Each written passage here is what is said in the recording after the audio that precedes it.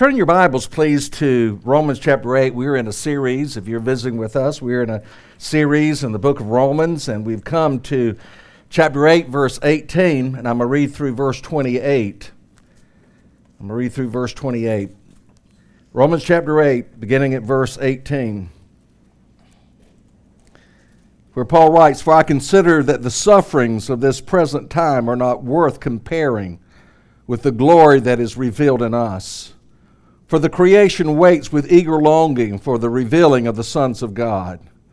For the creation was subject to futility, not willingly, but because of him who subjected it in hope, that the creation itself will be set free from its bondage to corruption and obtain the freedom of the children of the glory of the children of God. For we know that the whole creation has been groaning together in the pains of childbirth until now. But not only the creation, but we ourselves who have the first fruits of the Spirit groan inwardly as we wait for adoption as sons, the redemption of our bodies. For in this hope we were saved. Now hope that is not seen is not hope. For who hopes for what he sees? But if we hope for what we do not see, we wait for it with patience. Likewise, the Spirit helps us in our weakness, for we do not know what to pray for as we ought. But the Spirit himself intercedes for us with groanings too deep for words. And who searches the hearts knows what is in the mind of the Spirit, because the Spirit intercedes for the saints according to the will of God. And we know that for those who love God, all things work together for good, for those who are called according to his purpose.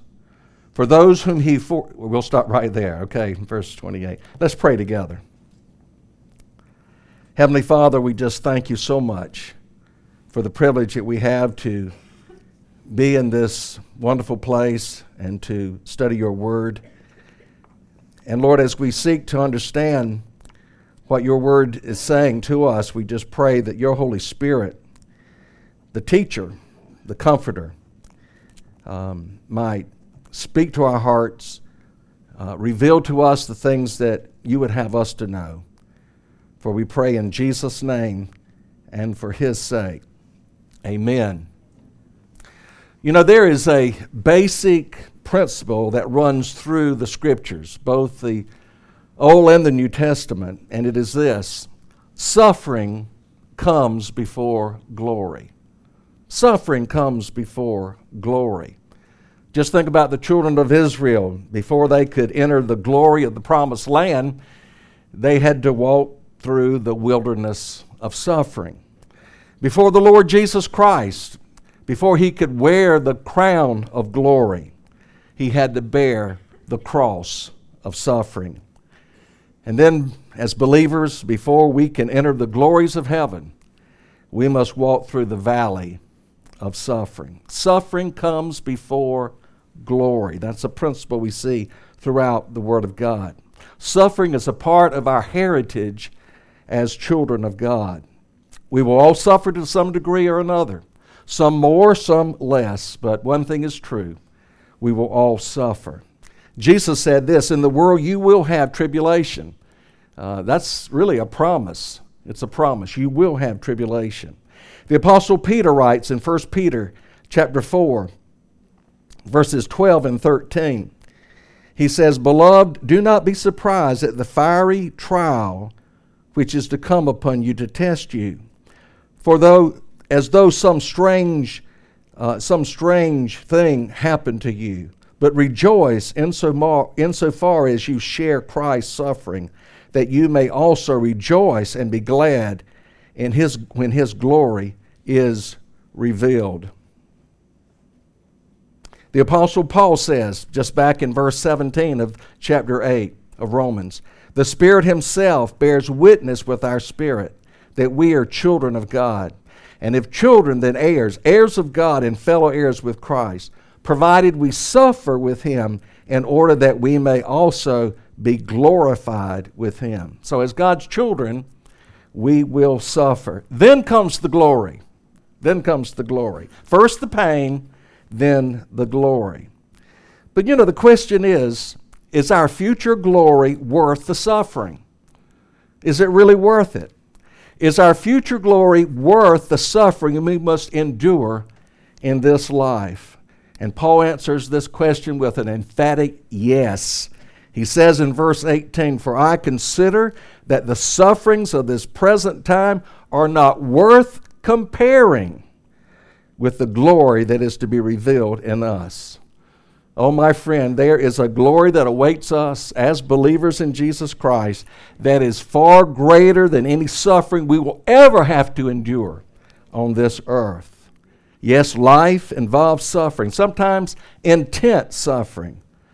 But the worst suffering that we must go through in this life doesn't compare with the future glory that will be ours. There is no comparison, hands down.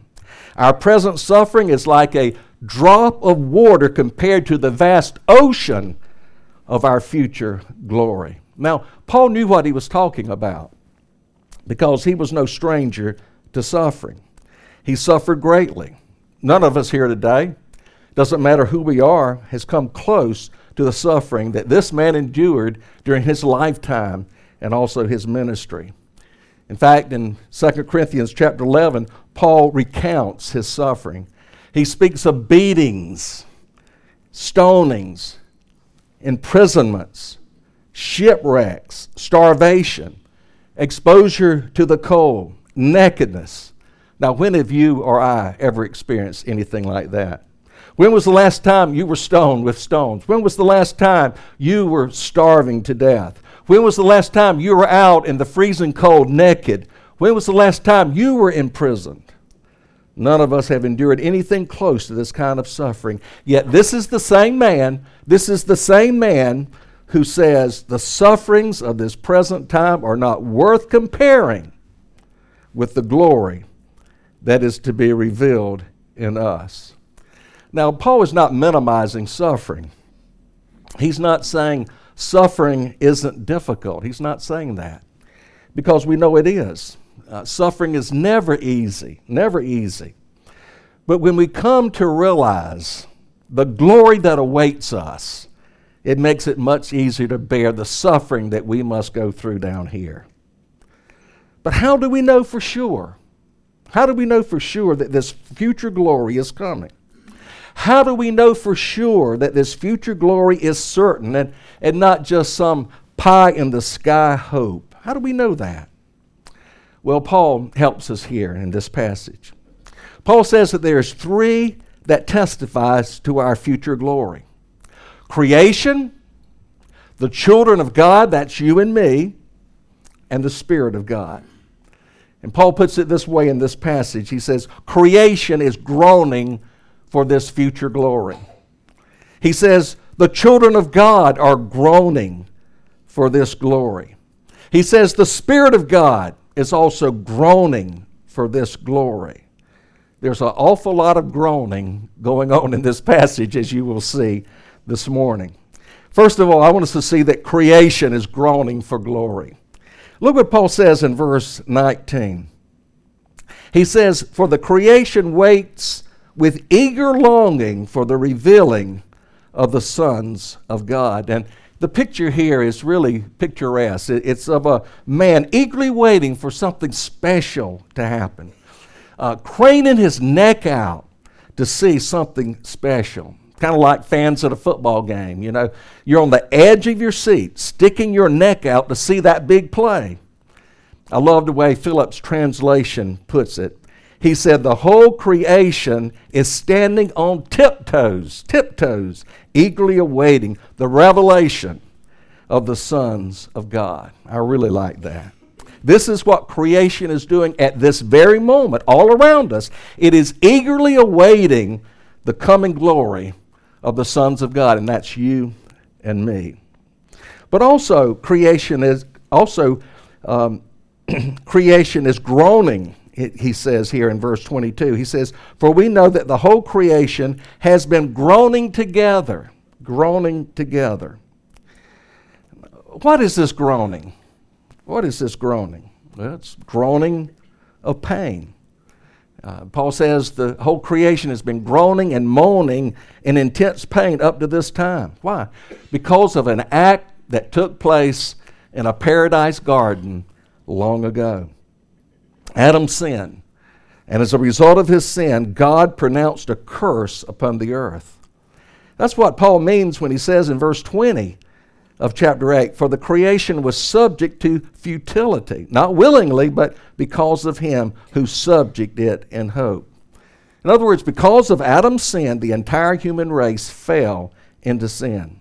But not only did the entire human race fall into sin, the bondage of sin and death, but the entire physical world fell as well. When Adam fell, all creation fell. Now, what did sin do to God's beautiful world? Well, sin put thorns on roses. Sin put weeds in our gardens. Sin made animals predators and killers. Sin brought disease, decay, and even death. It's all a result of sin. Of course, the world wasn't always like this. We know that. God created a perfect world in every way. In fact, he pronounced it good, and when he created man, he pronounced it very good. It was a pristine paradise with luscious plants and trees that yielded beautiful flowers and delicious fruits, with exotic animals and birds of every kind. All of creation lived in perfect unity and harmony. Man with man, animals with animals. However, sin changed everything. Sin brought a curse on the earth to become the victim of death and decay.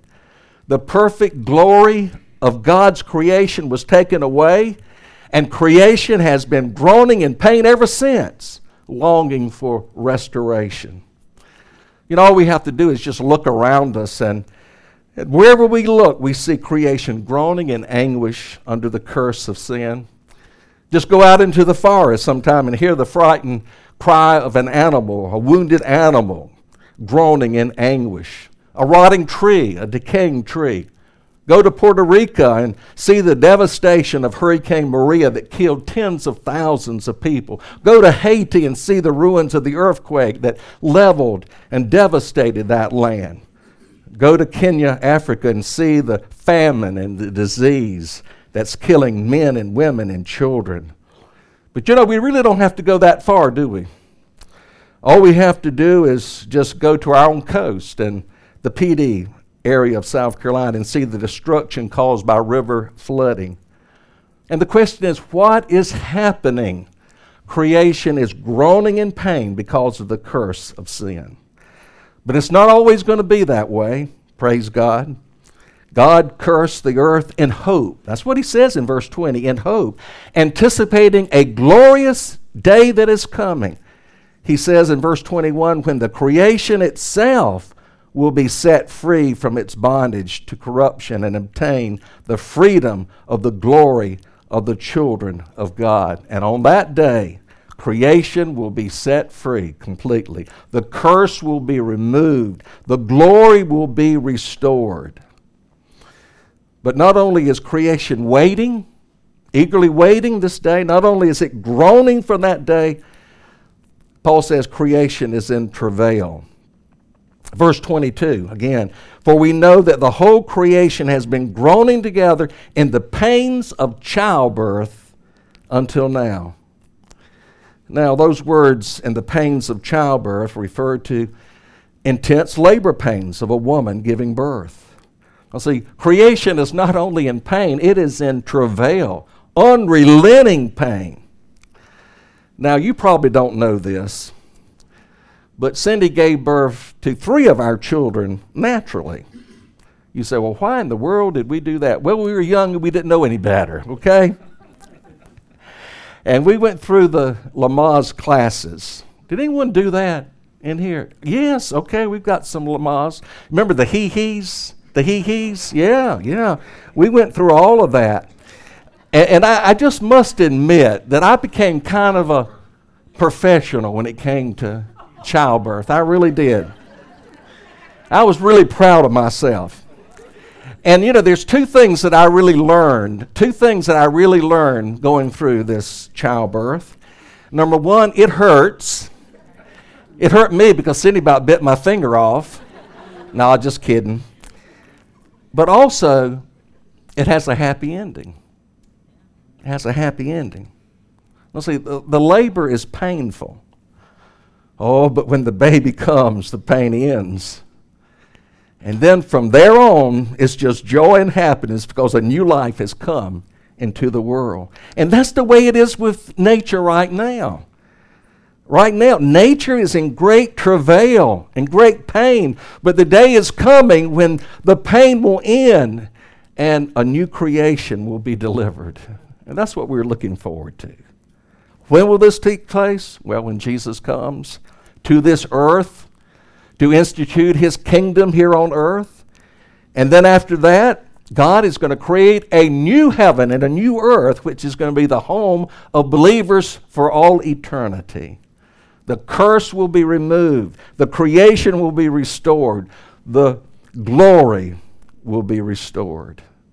Yes, creation is groaning for glory. But also I want us to see from the text that the children of God are groaning for glory. That's you and me. We're groaning for glory as well. Read with me at verses 23 through 25. It says, "And not only the creation, but we ourselves, who have the first fruits of the Spirit, groan inwardly as we wait eagerly for the adoption as sons, the redemption of our bodies." And that phrase is key, the redemption of our bodies. "For in this we hope. For in this hope we were saved. Now hope that is seen is not hope. For who hopes for what he sees? For we hope for what we do not see. We wait for it with patience." You know, even though our spirits have been redeemed, and our spirits have been redeemed by the shed blood of Jesus Christ, but our bodies have not, and that's just not hard for us to understand. And because of that, we're still groaning. I'll say nature groans. Guess what? We groan in our bodies. And I'm remembered of that. I'm reminded of that every time I get out of the bed in the morning. We groan physically because our bodies are growing old. Our eyesight is getting dimmer. Our hearing is getting bad. Our joints are getting stiffer. The Wrightus brothers, Arthur and Wrightus, are giving us a fit. You know, I love Dr. J. Vernon McGee. He's now with the Lord. But he said that when he was getting older, his arthritis hurt him really bad down in his knees, and he could hardly go down the stairs. And he says he groaned every step he took as he was going down the stairs every morning. And his wife would tell him, "Vernon, quit that groaning." And he said, "What do you mean, quit groaning? It's biblical. Paul says right here, but we ourselves groan inwardly." Yes, we groan, but we groan in hope. Why? Because a better day is coming. We groan for a body that will not know sickness, pain, suffering, and death. We groan to put this old body off and put on a new glorified, resurrected body. And Paul says in verse 23 that we have the first fruits of the Spirit. And you know what that is? The guarantee of something better to come. You know, we think life is pretty good down here, and it is. I'm thankful for this life. I want to stick around for a while longer. But we ain't seen nothing yet. On that day, we will have a new glorified body, just like our Lord's glorified body. Yes, creation is groaning. The children of God, we're groaning for this glory. But finally, I want us to see that the Spirit of God is groaning for us as well. Look at verses 26 and 27. "Likewise, the Spirit helps us in our weaknesses. For we do not know what to pray for as we ought. But the Spirit himself intercedes for us with groanings too deep for words. And he who searches the heart knows what is in the mind of the Spirit, because the Spirit intercedes for the saints according to the will of God." Paul says, the Spirit of God who lives in us. Now, if you're a believer, the Spirit of God has come to indwell you. He lives in you. And Paul is saying this same Spirit is praying for us with groanings too deep for words. Now, there are times when we don't know how to pray. There's times then that we just don't have the right words. We don't have the wisdom to clearly articulate what we need to say in our prayers. And what Paul is saying, in times like this, the Spirit who lives in us helps us in our weaknesses. Helps us. Well, how does he help us? Well, he intercedes for us. He prays for us. Well, what does the Spirit pray for us? Verse 27, the Spirit intercedes for the saints according to the will of God. Now, this is just absolutely beautiful when you think about it. The Spirit of God is able to transform our prayers and make them what they ought to be. The Spirit of God takes our prayers and then he puts them into words that's in agreement with the Father's will. The Spirit prays for the Father's will to be done in our lives, and that's the very best thing that could possibly happen to us. Now let's think about that. What is that best thing that can happen to us? Well, Paul tells us in verse 28. Well, see, verse 28 should be taken with verse 27 and what comes before. It says, and we know that for those who love God, do you love God? This is for you.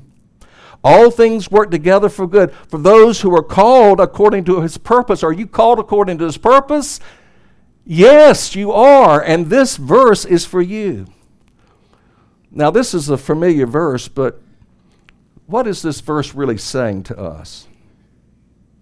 When you take it with what goes before, it is saying the Spirit prays to the Father. Notice, God is praying to God. The Spirit of God is praying to the Father, and the Father brings into our lives those things that are for our ultimate good. Now see, the Spirit is praying to the Father, and the Father brings into our lives those experiences, those things that are for our ultimate good. Now, it might be suffering. It might be trials. It might be troubles. It might be adversity. You say, well, Norman, how in the world could that be for our good? Well, I don't know about you, but I think it's probably true of you too. But the times in which I have grown the most in my spiritual life has been during the hard times, not the easy times. It's been during the hard times of life. See, God knows that. He knows that. And for that reason, He allows suffering to come our way to do what? To grow us up spiritually, to strengthen our faith, so that we would depend on Him and trust Him in the hard times of life. But also the Father sends joys and blessings to us as a result of the Spirit's prayers. Well, see, God knows that we need those too. We need those experiences too. We need those joys. We need those blessings. So He brings them our way as well. Please understand what this verse does not say. It doesn't say that everything that happens to us is good. It doesn't say that. But it says that whatever happens to us, whether good or bad, God will cause it to work together for our ultimate good if we are His children, if we love Him, and if we've been called by Him. That's the promise. That's the promise. You know, I love the words of that old hymn, Like a River Glorious. Listen to these words. Every joy or trial falleth from above, traced upon our dial by the Son of Love. Did you get that? Let's see. Our joys and our trials come into our lives because God loves us, because Jesus loves us. And then it says, we may trust Him fully. All for us to do. They who trust Him wholly find Him wholly true. Oh, my friend, we can trust God no matter what happens, no matter what comes into our lives, because the Spirit of God is praying for us, groaning for us until we receive our future glory. Are the sufferings and the trials worth it? Is it really worth it? Paul says yes. Oh, it's worth it. Paul says you can't even compare what we go through down here to what we're going to experience up there. The creation, the children of God, the Spirit says, yes, it's worth it. It's worth it because a future glory is coming to all of us who know Jesus Christ and are committed to Him. Let's pray together. Heavenly Father, we're so thankful for your amazing love for us. We're so thankful for the 8th chapter of Romans, Lord, that gives us so much hope in the midst of suffering and tragedy and trials down here. Lord, help us to live our lives with an eternal perspective. Lord, help us not deny what we experience down here because it's real, but help us, Lord, to see beyond the veil of tears, the veil of suffering, to the glory that awaits us as sons of God.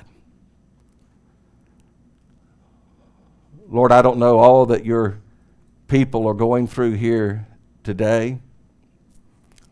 No doubt, Lord, many are going through sufferings, sicknesses, illnesses, trials of many sorts and kinds, maybe depression, maybe family issues, maybe marital issues. Lord, we just thank you so much that the Spirit of God who lives within us knows it all. And even though sometimes we cannot articulate the words even to say, and we don't have the right words even to pray, the Spirit of God takes those words and turns it into words that is in harmony and unity with the Father's will.